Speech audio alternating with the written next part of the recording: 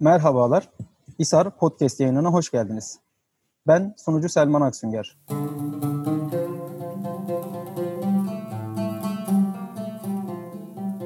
Bugün fıkıh ve siyaset üzerine bir sohbet gerçekleştirmek üzere sizlerle yeniden bir araya geldik. Sohbetimizin çerçevesini Osmanlılarda Siyaset-i Şer'iyye konusu oluşturacak. Osmanlılarda hukuk ve siyasetin ilişkisi nasıldı? Ulema ve yöneticiler bu ilişkiyi nasıl anladılar ve yorumladılar? Bunları konuşacağız. Konuğumuz Marmara Üniversitesi'nden Profesör Doktor Asım Cüneyd Köksal. Hocam hoş geldiniz. Hoş bulduk. Davetimizi kabul ettiğiniz için teşekkür ederiz. Ben teşekkür ederim. Sağ olasın. Profesör Doktor Asım Cüneyd Köksal 1976 yılında Ankara'da doğdu. 1999'da Marmara Üniversitesi'nden mezun oldu. Yine aynı üniversitede Sosyal Bilimler Enstitüsü'nde yüksek lisansını ve doktora çalışmalarını tamamladı. Kendisinin 2018 yılında Fıkıh ve Siyaset, Osmanlılarda Siyaset-i Şer'iyye adlı eseri Türkiye Bilimler Akademisi tarafından kayda değer telif eser ödülüne layık görüldü. Hocamız halihazırda yine Marmara Üniversitesi'nde İslam Hukuk Anabilim Dalı'nda görevini sürdürmektedir. Hocam arzu ederseniz hemen ilk olarak Siyaset-i Şer'iyye nedir? Bununla başlayalım. Kitabınıza da ismini veren bir ibare. Siz Siyaset-i Şer'iyye'yi fıkıh ilmi içerisinde hukuk ile siyasetin kesiştiği saha olarak tanımlıyorsunuz. Osmanlılarda siyaset denince ne anlaşılıyordu? Hukuk ile bunun arasında bir ilişki var mıydı? Bu tanımları açmanız mümkün mü? Evet. Şimdi Siyaset-i Şer'iyye kelimesinin öncelikle fıkıh içerisinde, yani İslam hukukunun literatüründe siyaset kelimesinin bağlamına biraz bakmak lazım. Yani siyaset çok kullanılan bir kelime ve bu kullanıldığı bağlamlarda da Siyaset-i Şer'iyye'nin kısaltılması olarak esasında işlev görüyor. Siyaset-i Şer'iyye kabaca şöyle tanımlanabilir. Yani kamu yetkisini elinde tutan kişilerin, yani devlet gücünün mesela işte bu yürütme ağırlıklı olmak üzere kısmen yargı, yasamada İslam hukukunda ikincil olarak, yani kamu görevlilerine ait bir şeydir ama ikincil, ilkten değil. Bu güçlere, yetkisine sahip olan devlet adamlarının İslam hukukuna aykırı olmamak üzere ortaya koydukları tutumlar, icraat, bütün icraat bunun içerisinde. Yargı da yer yer bu kapsamda yer alıyor. Denilebilir. Yani İslam hukukuna, şeriata aykırı olmamak üzere alınan bütün tedbirler, siyasi bütün halkın maslahatı için yerine getirilen bütün tavırlar, siyasi karar alışlar, şeye aykırı olmamak üzere İslam hukukunun temel naslarına, ayet ve hadislerin temel ilkelerine aykırı olmamak üzere çıkartılan kanunnameler, yani yasamanın da bu anlamda ikincil bağlamda Siyaset-i Şer'iyye kapsamına girdiğini görüyoruz. Ve özellikle de ceza hukukunda, bu modern hukuk alanında ceza muhakemesi usulünün bir işlevi olarak Siyaset-i Şer'iyye, daha sonraki yüzyıllarda bir de özellikle Hanefi mezhebinde Siyaset-i Şer'iyye kavramının kapsamı biraz daralmış. Sizde de daha önce yapmıştık Selman, hatırlarsın, okuma grubunda. Bu iki türlü Siyaset-i Şer'iyye'nin anlamı vardı. Bir geniş anlam, demin söylediğim anlam. Bir de daha çok Hanefilerin telakki ettiği şekliyle biraz daha dar bir anlam. Bu anlamda Siyaset-i Şer'iyye biraz usul, ceza muhakemesi usulü üzerinde. Mesela açıkça hakkında fıkhi hüküm bulunmayan, açıkça tanzim edilmemiş, fıkıh tarafından, İslam hukuku tarafından açıkça tanzim edilmemiş durumlarda kamu otoritesi resen bir takım kararlar alabilir mi? Bunda sadece Hanefi, yalnız şunu da hatırlatmak lazım, sadece Hanefi hukukunun değil, İbn-i Teymiye'nin den sonra İbn-i Kayyim el-Cevziye gibi Hanbeli alimlerinde, Maliki alimlerinde etkisi var bu kapsamda ve Memlük dönemi hukukunun bu anlamda özel bir yeri var. Yani İbn-i Kayyim el-Cevziye önemli, büyük bir alim, Hanbeli bir alim. İbn-i Teymiye'nin öğrencisi. Onun kitabı, bu konuda hususi bir kitap var, Et-Turukul Hükmiye diye. Evet. Orada Siyâset-i Şer'iyye'yi dediğim bağlamda, daha dar bir bağlamda almış. Peki hocam, az önce bir kamu otoritesinden bahsederken birincilik ve ikincilikten bahsettiniz. Birincil derken bu fıkhi şer'i hükümleri üreten, yasama organı gibi hareket eden bugünkü anlamda bir kamu otoritesinden. İkinci olarak da bunu uygulayan yöneticilerden bahsettiniz. Bunlar arasında bir hiyerarşi var mıydı? Bunlar arasındaki ilişki nasıldı? Yani yasamanın birincil, ikincil ayrımını yaparken şunu gözetiyoruz. Birincil düzeyde yasama ilahi olduğu için İslam hukukunda, hani Kur'an ve sünnetle sabit olan nasları kastettiğimiz açıdan. Yani çok açık, yoruma kapalı temel bir takım ilkeler vardır yani. Bunlar çok sayıda değildir ama belli ilkelerdir. Bu ilkelerin e, yer aldığı bağlam, ait olduğu bağlam adeta mesela hani doğal hukuk nazariyelerindeki şeylere benzer. E, Hani temel doğal hukuk kuralları gibidir yani. Şimdi bunlara aykırı, bunlar birinci dereceden yasama e, ürünleri diyelim. Ve bu doğrudan doğruya değil, beşeri bir faaliyet değil. Fakat çok sayıda da başka naslar var. Mesela özellikle hadislerin yorumu noktasında, hatta bazı ayetlerin yorumu noktasında içtihat faaliyeti devreye giriyor. Burada ikinci türden, ikincil bir yasamadan bahsediyoruz. Bu müştehitlerin yaptığı bir faaliyettir. Ondan sonra yani müştehitlerin faaliyetleri de, içtihatları da İslam hukukunun bir parçasını oluşturuyor malum. Dolayısıyla hani birinci düzeyde temel yapılamaz, başka türlü yorumlanması mümkün olmayacak kesinlik ve açıklıktaki naslar. İkinci derecede İslam hukukçularının yani böyle olmayan naslar üzerinde veya hiç nas yoksa bir takım işte İslam hukukunun mekanizmaları var. Bu mekanizmalara uygun şekilde yaptıkları içtihatlar. İslam böyle de içtihatlar yoksa yani fukahanın doğrudan doğruya tanzim ettiği alan değilse ki fukaha klasik dönemde daha çok kişiler arası hukuku tanzim etmiştir ağırlıklı olarak. Yani özel hukuk dediğimiz alanda işte eşya ve borçlar hukuku, aile hukuku gibi alanda özellikle görüyoruz. Ama bugün kamu hukuku dediğimiz alanla ilgili daha genel ilkeler vardır.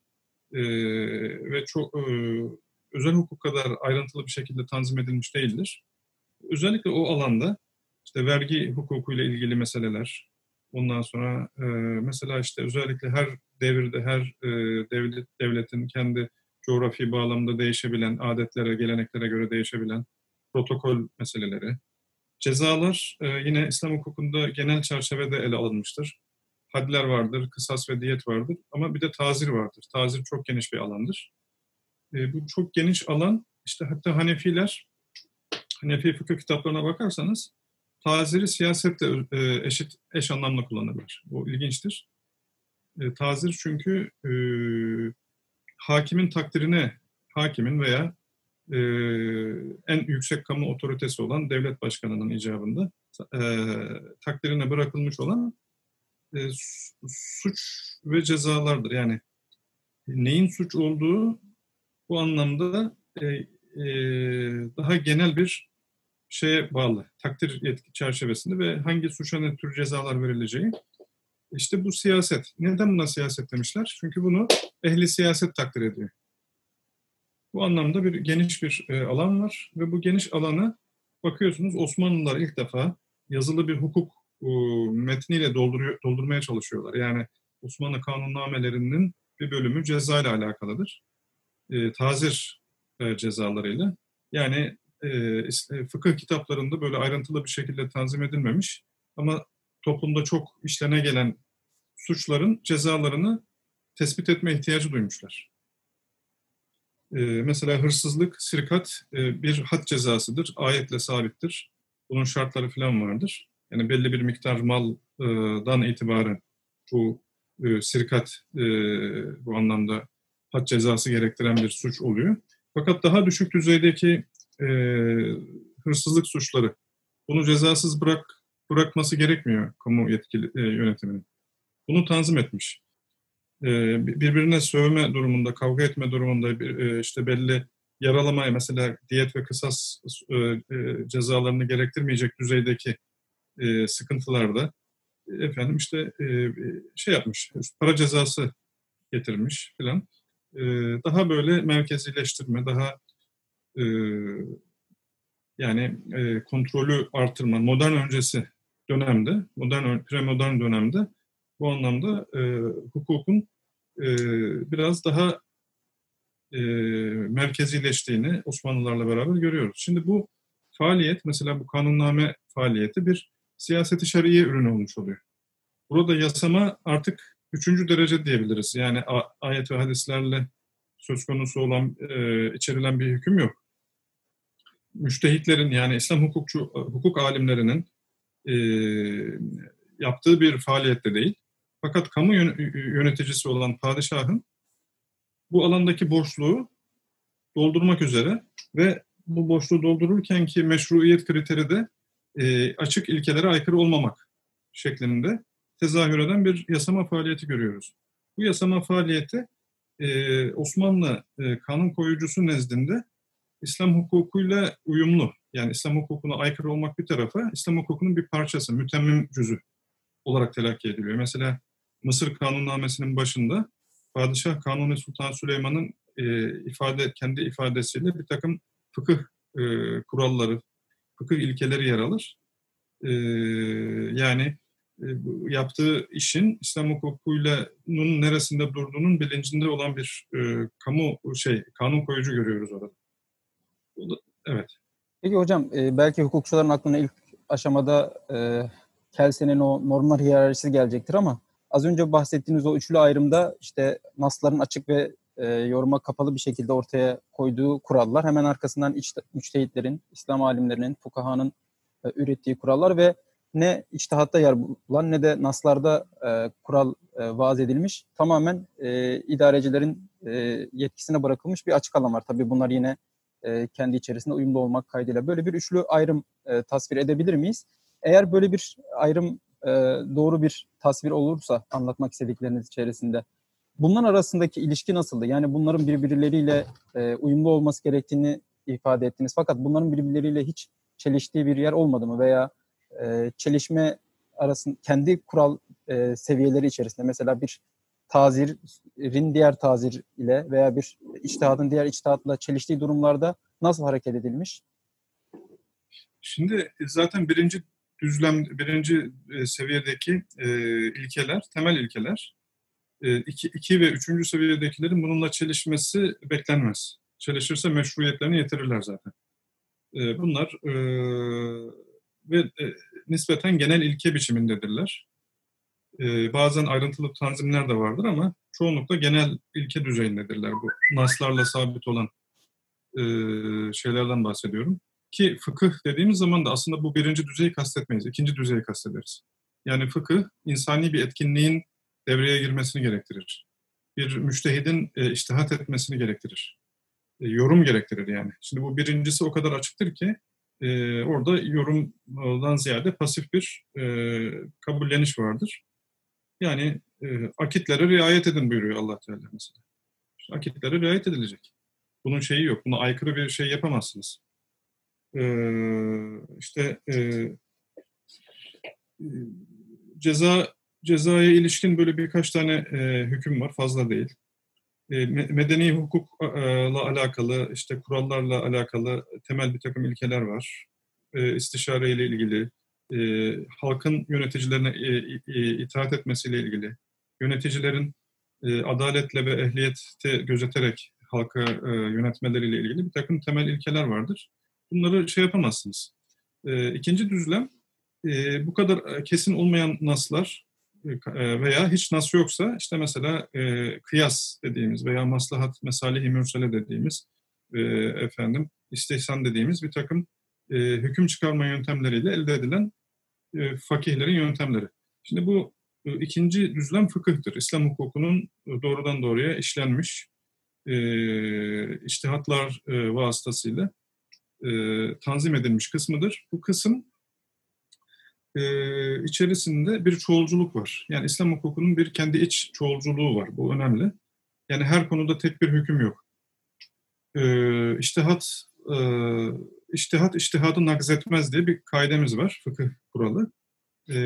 Usulüne uygun yapılan bir içtihat yine usulüne uygun yapılan bir başka içtihadın etkisini ortadan kaldırmaz. Bunların ikisi birbiriyle zıt hükümler barındırsa bile eş değerde olarak ikisi de kendi alanında meşrudurlar.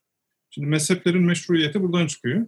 Peki hocam bu bir hukuki anarşi ortaya çıkarmaz mı? Yani aynı meseleye farklı iki içtihat, zaman zaman bunlar aynı şeyde olmasa bile, çelişmese bile farklı sonuçlar, hukuki sonuçlar doğuran neticeler ortaya çıkartıyor. Bu bir hukuki anarşi çıkarmaz mı ortaya? Şimdi şöyle, mezheplerin teşekkül etmesiyle beraber bu daha mezheplerin teşekkülünden önce belki yüzlerce farklı ekolden bahsedebilecek durumdayız.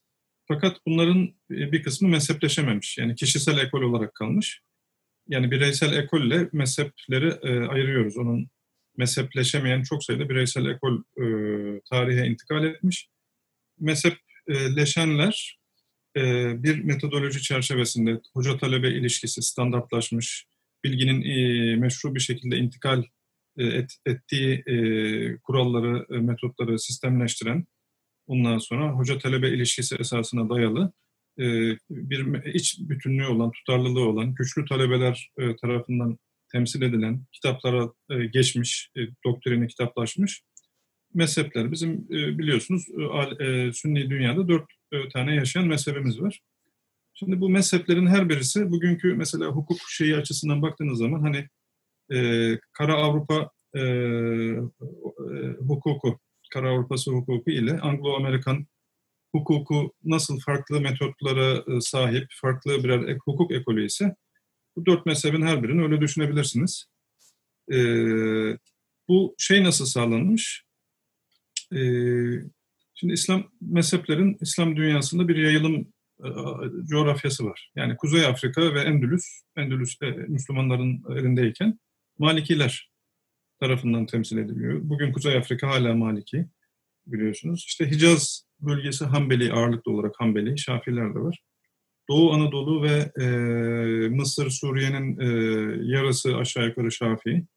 Orta Asya, Hindistan, Anadolu, Rumeli, Hanefi gibi bir kabaca bir durum var. Şimdi coğrafi olarak yani hukuk anarşinin önüne nasıl geçiliyor? Bir defa böyle coğrafi olarak bir tabii bölümlenme var.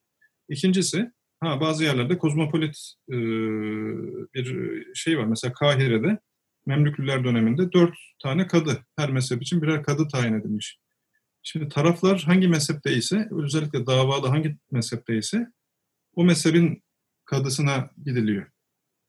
Dolayısıyla ve bir kadının verdiği hüküm, hakimin verdiği hüküm aynen içtihadını aksetmez diyoruz ya. O hüküm bağlayıcıdır ve başka bir hakim tarafından bozulamaz eğer usulüne uygun verilmişse. Yani hukuki anarşi fiiliyatta olmuyor. Problem teşkil etmiyor. Hatta çok erken dönemlerde Abdullah İbni Mukaffa isimli bir İranlı bir mühtedi, Kelile ve Dimne'yi Arapçaya tercüme eden enteresan bir zat.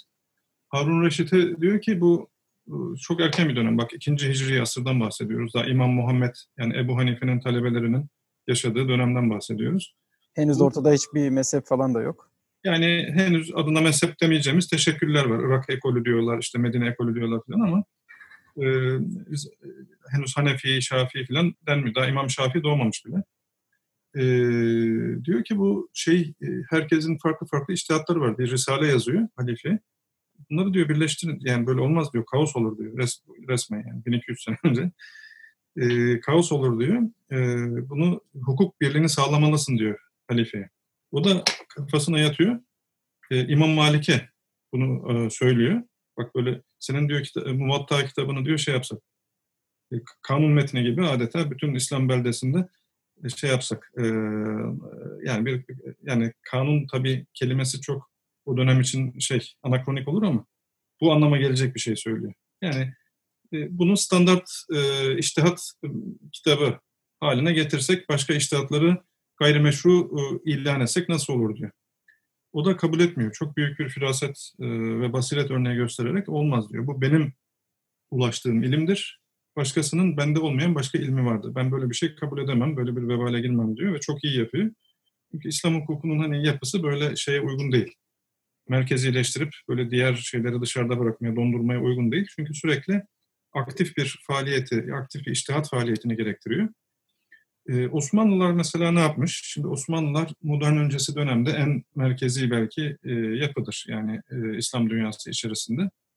E, Ebu Suud Efendi 16. yüzyılın ortasında Kanuni Sultan Süleyman döneminde, Ebu Suud Efendi'nin Şeyhülislamlığı döneminde Anadolu ve Rumeli'de resmi mezhep uygulamasını getiriyor. Yani demek istediğim resmi mezhep, Hanefi mezhebi Anadolu ve Rumeli'de bütün kadıların, hakimlerin uygulaması gereken, yani hüküm verirken bağlı olması gereken mezhep. Bu mezhebin dışında hüküm veremiyor. Yani bu bir yöntem bakın. Ama bu şeyde değil, Suriye'de, Mısır'da, Arap beldelerinde, Kuzey Afrika'da değil. Anadolu ve Rumeli. Yani Türklerin İslamlaştırdığı bölgeler bunlar. Şimdi bu bir yöntem. Yürümüş, modern döneme kadar, Mecelle'ye kadar yürümüş bir şey bu. Mecelle'den yani 20. yüzyıla kadar şey yapmış. Diğer bölgeleri kendi şeyine bırakıyor. Şafii kadı, Hanbeli kadılar tayin ediliyor Arap bölgelerinde. Yani şunu demek istiyorum. Kadıların, isterse kadılar çok büyük bir ilim ehli olsunlar, müştehit, mutlak müştehit seviyesinde ilim erbabı bile olsalar, kadılar, İslam hukukunda kadı ulul emrin, yani kamu otoritesine sahip olan devlet başkanının vekili sayıldığı için, onun namına yargı gücünü yürüttüğü için, ama ona karşı dahi olsa serbesttir, onu şey yapayım, özgürdür, onu söyleyeyim.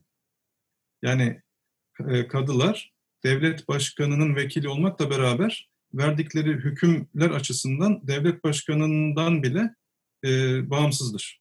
Yani yargı bağımsızlığına İslam hukukunda hassasiyetlere riayet ediliyor. Fakat bir fonksiyon olarak onun vekili olarak şey yapıyor ve diyor ki sen diyor devlet başkanı şunu diyorsa sen Hanefi bir bölgede kadısın, isterse senin şahsi kanaatin o konuda başka bir şey olsun. Sen burada verdiğin hükümlerde Hanefi mezhebinin hükümlerini gözeteceksin. Hatta mezhep içinde de çoğulculuk olduğu için, yani bir mezhep içerisinde aynı konuda 3 farklı görüş, 5 farklı görüş olabilir. Müftabih dediğimiz o mezhebin o konudaki en muteber kabul edilen görüşüyle hüküm vereceksin diye onu bağlayabilir. Ve bu fiiliyatta böyle işlemiş yani. Şafiiler için, diğer mezhep mensupları için de bu böyledir.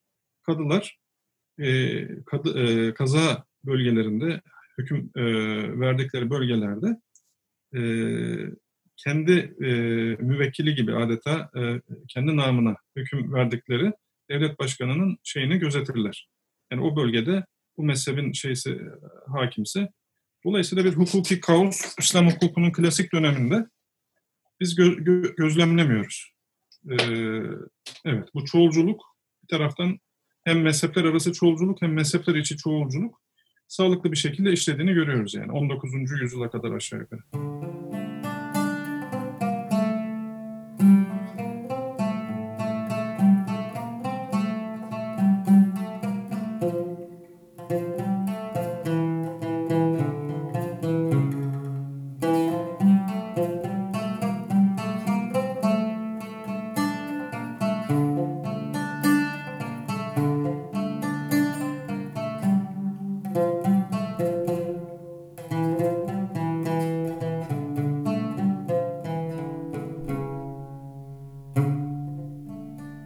Sözü Osmanlı'ya getirdiniz. Osmanlı'dan devam edelim arzu ederseniz. Osmanlı'da her ne kadar verdiğiniz örnekler özellikle halk arasında, bireyler arasındaki ikili uyuşmazlıklara ilişkin olsa da dönem dönem kadıların veya şeyhülislamların, kazaskerlerin idarecilerle, yöneticilerle hatta padişahlarla da karşı karşıya geldiği, onların kararlarının, iradelerinin şeriata uygunluğunun kontrol edildiği durumlar olmuş. Bu tür durumlarda aslında böyle bizi çok böyle Osmanlı'daki o hukukun şer'iliği noktasında düşündüren örnekler de var. Bu şer'iliği tespit eden, yani bir siyasi iradenin kararının şeriata uygunluğunu tespit eden mutlak otorite Şeyhülislam mıydı? Padişahın organik olarak atadığı bir kişi olsa da bu bağımsızlık nasıl sağlanıyordu? Yani özel olarak bu bağımsızlığı koruyan mekanizma nasıl işliyordu? Şimdi esasında padişah toplumun hem dini hem de dünyevi maslahatlarını beraberce idare eden şahıs aslında. Yani o şey onda birleşiyor. Fakat bir kişi her şeyi yapamayacağı için dini Osmanlılarda dini maslahatların dikkate alınması açısından Şeyhülislamlar ön plana çıkmışlar. Özellikle 16. yüzyılda bugünkü bildiğimiz anlamına dönüşüyor. Şeyhülislamlık daha öncesinde o kadar güçlü bir kurum değil aslında. Şeyhülislam demek başkent müftüsü demek yani. Mesela biz ilk Şeyhülislam Molla Fenari deriz ama onun döneminde Şeyhülislamlık diye bir kurum yok esasında. Bursa müftüsü, Bursa başkent.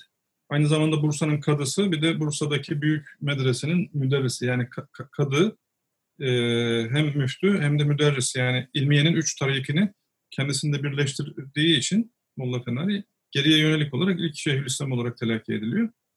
Esas Şeyhülislamlığın bu anlamda yani idari bir vazifesi olmayan salt müfti olarak baş müftü gibi telakki edilen bir zatın özellikle Ebu Suud Efendi döneminde ne olduğunu yani ilmiyenin gerçek manada reisi haline geldiğini, teşkilatı da, ilmiye teşkilatının da kontrol eden, işte tayinlerini arz eden yüksek seviyeli kadıları ve yüksek seviyeli müderrislerin tayinlerini yapan, padişaha arz eden bir makama geldiğini görüyoruz. Şimdi bu anlamda tabii Şeyhülislam var ve aynı zamanda Anadolu Kazaskeri ve Rumeli Kazaskerleri var. Bunlar Divan-ı Hümayun üyeleri ve ilmiyenin Şeyhülislam'dan sonraki en yüksek iki şahsiyeti. Yani Şeyhülislam tek başına bir şahıs değil, bir ilmiye, güçlü bir ilmiye var Osmanlılarda. Bu ilmiye Şeyhülislam modern dönemlere kadar değil, divan azası değil. Adeta Divan-ı Hümayun'un üstünde gibi, yani böyle demek caiz mi, tabiri caiz mi bilmiyorum ama hani divan haftada böyle bir defa falan iki defa toplanan bir devletin en üst icra kurulu. Şeyhülislam ise doğrudan şer'i şerifin şeyini temsil ediyor. Kendisine sorulan sorulara cevap veriyor. İlmiyeyi dediğim gibi Anadolu bölgesi için, Anadolu tabii Mısır'ı falan da daha sonra içine alan bir şey. Anadolu Kazaskeri, Rumeli Kazaskeri, Avrupa'daki toprakların şeyini yapan da, temsil eden de Rumeli Kazaskeri. Bunlar parantez içinde söylemek gerekirse aynı zamanda usulünce çözüme kavuşturulmamış veya özel nitelikli davalara da bakıyorlar. Yani Divan-ı Hümayun içerisinde yargılama faaliyeti de yapıyorlar ve ilmiyenin ilgilendiği konularda da doğrudan karışıyorlar. Şimdi Şeyhülislam'ı padişahın tayin etmesi meselesi formal bir şey. Esas itibariyle özellikle 16. yüzyılın artık sonlarından, ikinci yarısından ve sonlarından itibaren Şeyhülislam fetvası olmadan önemli bir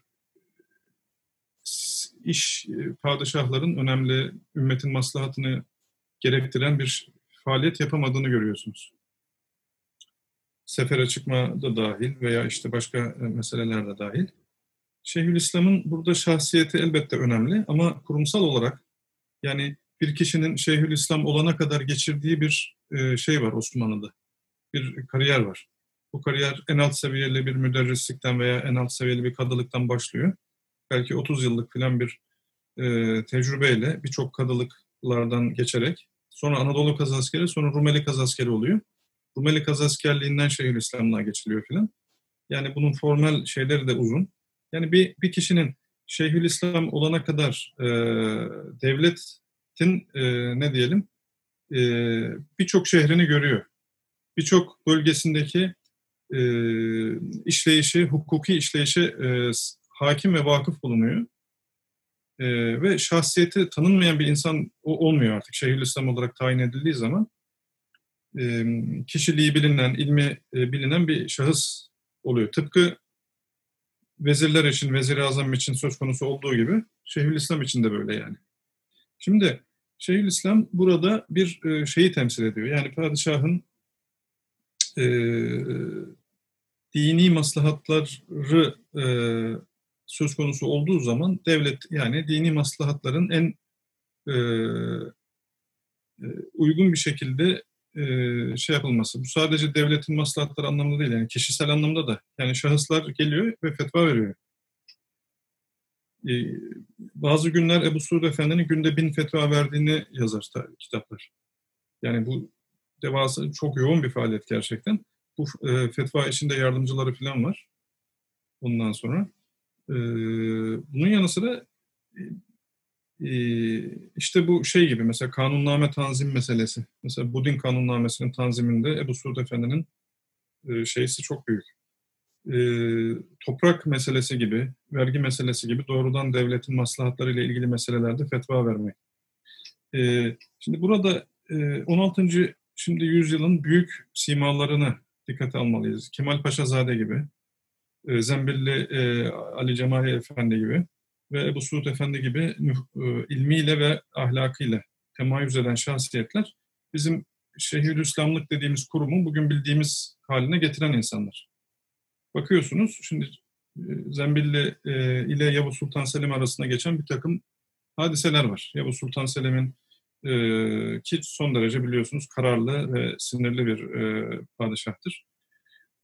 Onun kararlarına böyle celaletle, cesaretle, kuvvetle karşı çıkabilmiştir yani. Ve o sultan öfkelense bile sonra hak vermiştir kendisine.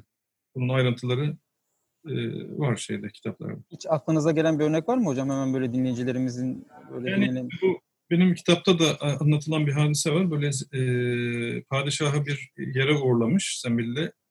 Sonra dönüşte bakmış zincirlerle birbirine bağlı bir takım esirler bir yere götürülüyor. Hayırdır demiş onu götüren kişi.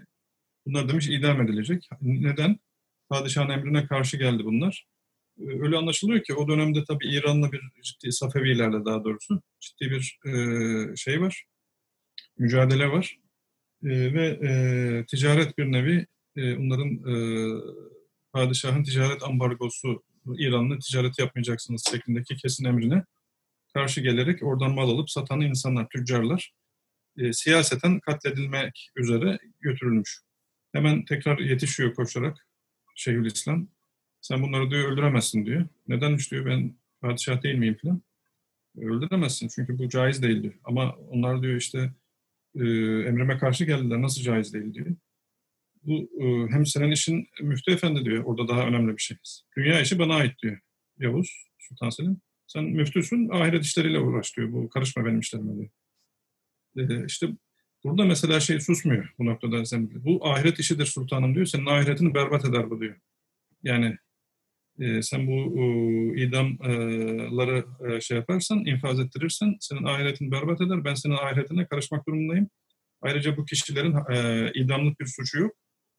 Ya işte öyle şey olur mu? İhlal falan durumu, işte bu bir hukuki bir tartışma yapıyorlar orada. Ondan sonra hangi ihlal diyor padişah emrinden daha büyüktür diyor, Yavuz Sultan Selim kızıyor falan. Yapamazsın diyor. Bunu yapamazsın kesinlikle diyor ve çekip gidiyor. Pres çekiyor Sen bilin çok sinirleniyor padişah. Fakat sakinleşince hak veriyor. Bırakın salın gitsin diyor. Çünkü hakperest insanlar efendim yani doğruyu kendilerine söylediği zaman insanlar yapıyor. Bunu görüyoruz. Zembilli'nin duruşları bu anlamda çok meşhurdur. Kemal Paşazade'nin, Ebu Suud Efendi'nin yine Kanuni Sultan Süleyman'ın da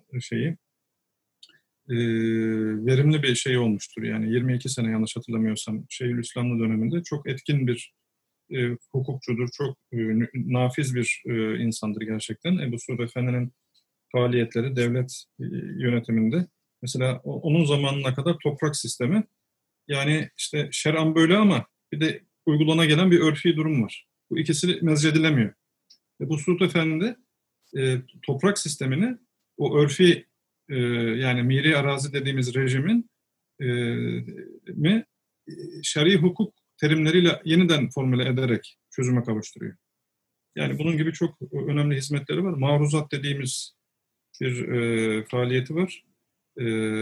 Mesela bazen birden fazla içtihat söz konusu olduğu zaman padişaha arz ediyor. Bu hususta diyor şu içtihatlar var. Ben şu içtihadın tercih edilip kanunlaştırılmasından yanayım. Siz de diyor onay verirsiniz. O da tamam diyor mucibince amel edilsin dediği zaman bu kanunlaşıyor adeta. Yani şer'i hukukun bazı seçme konularda özellikle belki stratejik önemi bulunan noktalarda Ebu Suud Efendi bu maruzat dediğimiz bir sistemi işleterek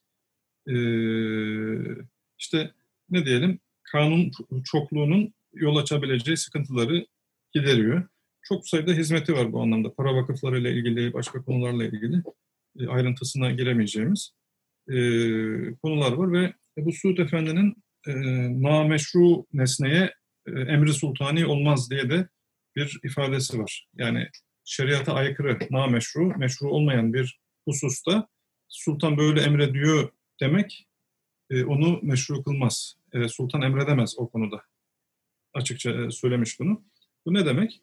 Yani meşruiyetin kriteri zaten meşru kelimesine etimolojisine baktığınız zaman şer'den gelir. Yani şer-i şerife uygun olan demektir. Ona uygun olana meşru diyoruz. Nameşru ise bir şey, efendim o demin söylediğim gibi birinci düzlemdeki özellikle naslara aykırı ise padişah o konuda emredemez. Ve böyle bir emire uymak gerekmez anlamına da aynı zamanda dolaylı olarak gelmiş oluyor. Yani bir emrin emir olarak kabul edilebilmesi için meşru olması lazım. Bunu ifade etmişler.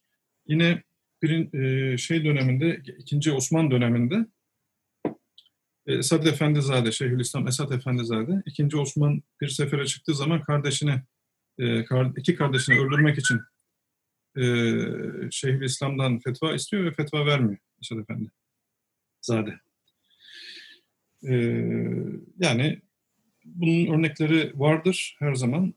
Tarihin her döneminde vardır. Şeyhülislamlar, padişahlar karşısında hukukun üstünlüğünü, bugünkü terimleri kullanacak olursak, hukukun üstünlüğünü temsil eden insanlardır. Hocam aslında burada şeyin önemi de ortaya çıktı. Şeyhülislam'la giden yolda, kadılıktan başlayan, kazaskerlikle devam eden o kariyer yolundaki becerisi, başarısı, ilimdeki yüksekliği ve şahsi dirayeti de burada o hukukun üstünlüğünü bugünkü anlamda muhafaza etmesi için çok önemli olduğu anlaşılıyor. Belki bununla ilgili de ileride bir podcast çalışmamız olabilir. Bunun önemi ortaya çıktı. Yavaş yavaş sona da geldik hocam. Arzu ederseniz son olarak bu Osmanlı'da tasvir etmeye çalıştığımız, deminden beri örnekleriyle detaylı şekilde anlatmaya çalıştığımız sistemi konuşarak kapatalım. Yani Osmanlı'da böyle kendine has bir hukuk sistemi var ama bundaki hakim vasıf şeriattı diyebiliyoruz. Bu doğru bir tasvir olur mu? Yani tamamen şer'i bir hukuk muydu Osmanlı'da sisteme hakim olan vasıf? Laik bir hukuk olduğu söylenemez ama bunu bile iddia eden tarihçiler var. Ulema veya İslam hukukçuları yok ama tarihçiler olduğunu biliyoruz. Bir teokrasi mi demek gerekir? Osmanlı hukuk sistemini siz nasıl tasvir ediyorsunuz? Şimdi Osmanlı hukuk sistemi deyince böyle herkesin bir dilinde örfi hukuk ve şer'i hukuk ayrımından bahsedilir. Evet, örfi hukuk. Fakat sanki bu iki uzlaşmaz, iki farklı hukuk sistemi böyle beraberce işliyormuş gibi de bir zihinde yanlış bir kanaat uyanmasına sebep oluyor. Osmanlılar nazarında, Osmanlı müelliflerinin kendilerine baktığınız zaman konuşmamızın başında da söylediğim gibi yani meşruiyet kriteri olarak şeriata aykırı olmamak üzerinde temellenen bir takım şeyler var, uygulamalar var. Bu kanunname gibi yasama ürünü olabileceği gibi doğrudan icra ürünü de olabilir. Kısmen yargı ürünü de olabilir yani. Bunların tabii üst meşruiyet çerçevesi şeye uygun olandır, söylenene uygun olandır. Yani şeriatta ifade edilene uygun olan açıkça meşrudur. Ama daha zayıf bir meşruiyet çerçevesi söylenene aykırı olmayan şeklinde ifadelendirilebilir. Yani doğrudan bunu yapmanın iyi olduğuna dair bir şey yok ama yapmamanın iyi olduğuna dair de bir şey yok. Yani orası boş bırakılmış. Bilinçli bir boşluk varsa bu boşluğun makul bir şekilde doldurulmasına örf demişler. Bu örf diğer örfle aynı anlama gelmiyor. Yani bir de fıkıh usulünde örf dediğimiz bir şey var. Hani yerel halkın yerleşik uygulamasına örf denir. Örfi hukuk dediğimiz zaman biz bunu kastetmiyoruz. Osmanlı'daki örfi hukuk devletin bir anlamda örfüdür ve hükümdarın bu kendisinden önce gelen, aktarıla gelen belki de bazen de doğrudan doğruya ilkten kendisinin vaz ettiği kurallar, şeriata aykırı olmayan kurallar örftür. Bu Fatih Sultan Mehmet bütün İslam hükümdarları arasında ilk defa kanunname vaz eden şahıs. Bu diyor, ilk yazılı kanun onun ama başında ne diyor Fatih? Bu diyor atam dedem kanunudur ve benim dahi kanunumdur diyor. Şimdi atamın dedemin kanunu. Ama bakıyorsunuz ilk defa kendisi yazıya geçirmiş. Demek ki şifahi bir gelenek var yani. Osmanlı Devleti'nin kuruluşundan itibaren yavaş yavaş teessüs eden bazı protokol kaideleri var vesaire. Bazılarında doğrudan doğruya Fatih'in vazettiği kurallar. Bunların bütünü bir kanunname. Sonrakiler de bunu devam ettirmişler. Yavuz Sultan Selim, Bayezid, II. Bayezid, Kanuni Sultan Süleyman en başta kanuni tabii çok fazla kanunu name neşretmiş.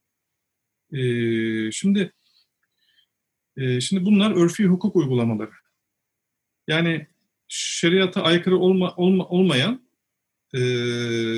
aykırı meşruiyetini buradan alan, fakat gücü fıkıh kitaplarında yer alan içtihadi hükümler kadar güçlü olmayan. Dolayısıyla bir başka hükümdar bunu değiştirebilir yani. Yani kamu yetkilisinin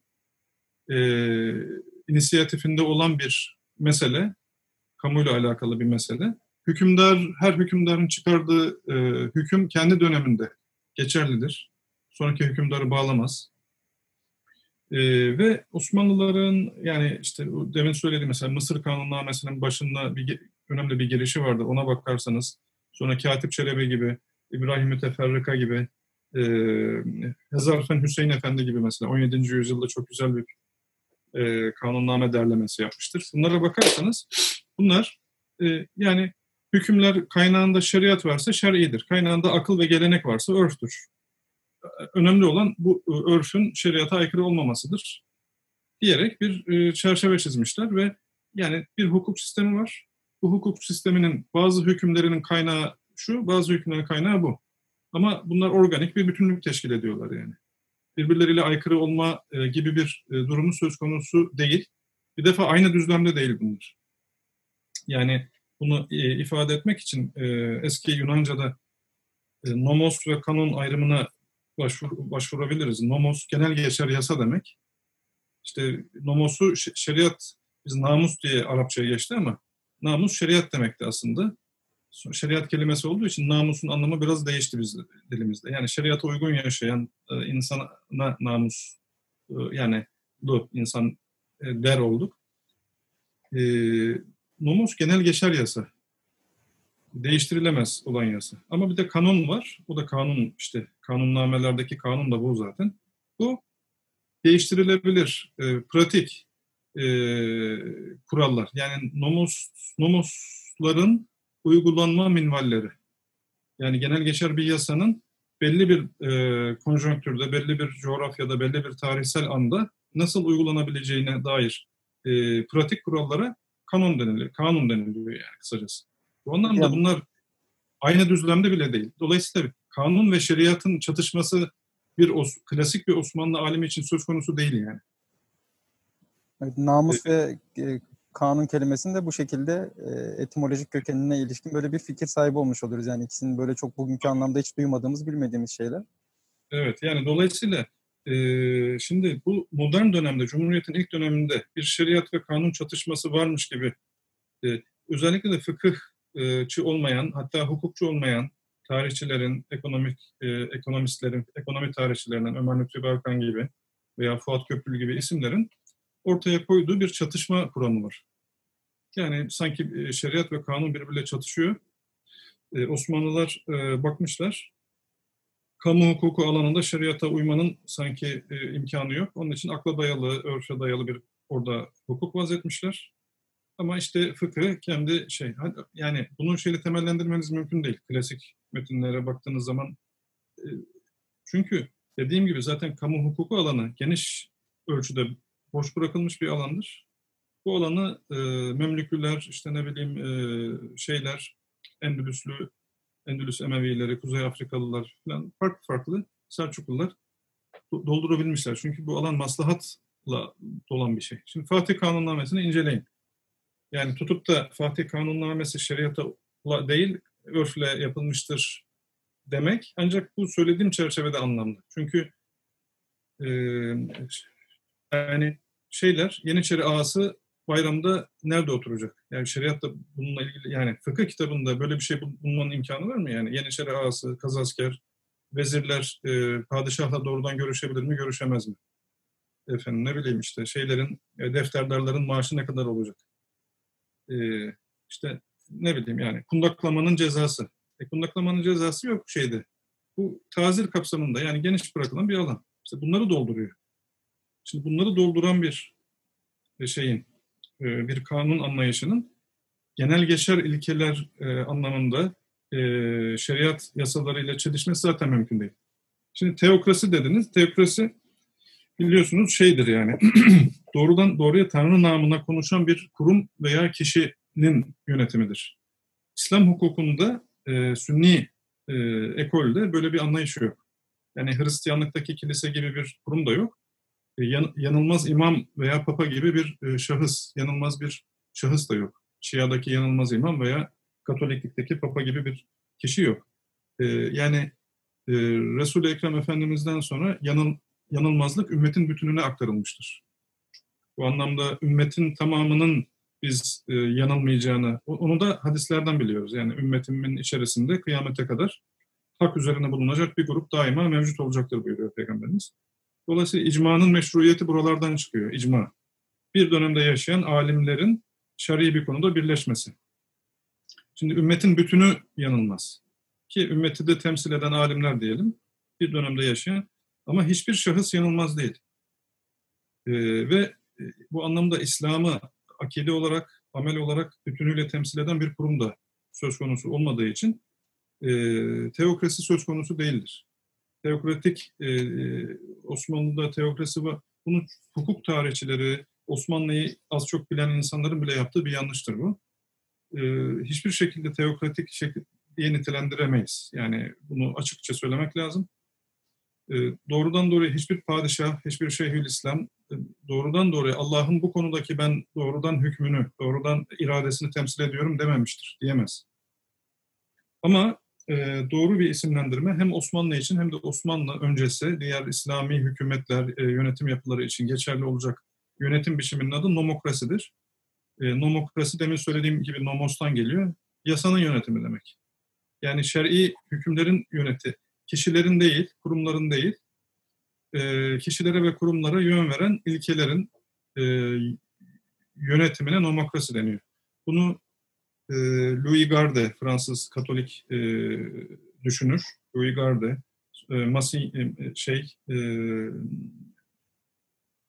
George Makdisi ve Şerif Mardin'in açıkça ifade ettiği bir şeydir. Klasik İslami yönetim biçimi nomokrasidir derler ve bu konuda çok isabet ederler. Bu Osmanlı için de geçerlidir. Diğer Sünni diyorum, Sünni yönetimler için de geçerlidir. Ama Şia'da bir yanılmaz imam doktrini var. Orada teokrasiden bahsedebilirsiniz. Evet hocam, çok açıklayıcı bir ifade oldu. Özellikle şer'iliği veya bir hukuk sisteminin şeriata ne kadar benzediğini anlarken veya bunu tespit etmeye çalışırken şeriatın vazetmediği bir alanda şeriatla aykırı olmayan hükmün var olması o hukuk sisteminin şer'i olmadığı anlamına gelmez. Belki de en fazla yanıldığımız nokta bu. Evet. Bu hususa değinmeniz çok iyi oldu. Hem bizler için, bizim gibi böyle hukuk alanında ihtisaslaşmaya çalışanlar için hem tarihçiler için hem de Osmanlı'yı çalışan diğer disiplinlerdeki kişiler için çok açıklayıcı bir ifade oldu. Hocam tekraren teşekkür ediyoruz. Çok güzel bir sohbet oldu. Bugün Siyaset-i Şer'iyye'yi konuştuk. Siyaseti Şer'iyye'deki siyaset kavramının ne olduğunu, bunun şeriatla olan ilişkisinden bahsettik. Tekrar vakit ayırıp bu meseleleri bizimle paylaştığınız için teşekkür ediyoruz. Peki. Ben de dinlediğim. Ben teşekkür ederim. Sağ olun.